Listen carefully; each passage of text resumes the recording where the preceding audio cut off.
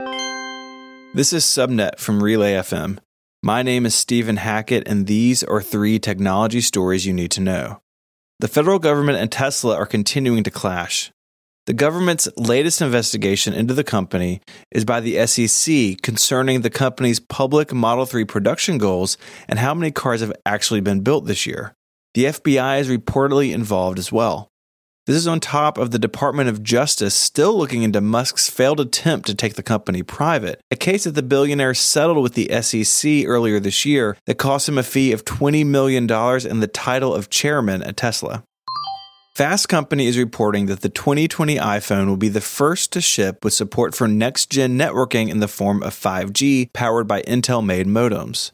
Currently, according to sources, the tech needed for 5G is expensive from a power and heat perspective, but progress is being made by Intel to make it work inside the thin chassis of something like an iPhone. Fast Company says Apple is not considering working with Qualcomm for this generation of device.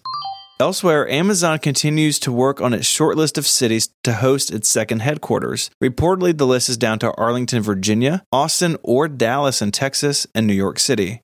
Amazon has said that whatever city it selects, it can promise 50,000 jobs and $5 billion in capital investment. City and state governments are working on incentives of their own to sweeten the deal for Amazon. A final choice is expected to be made by the end of the year.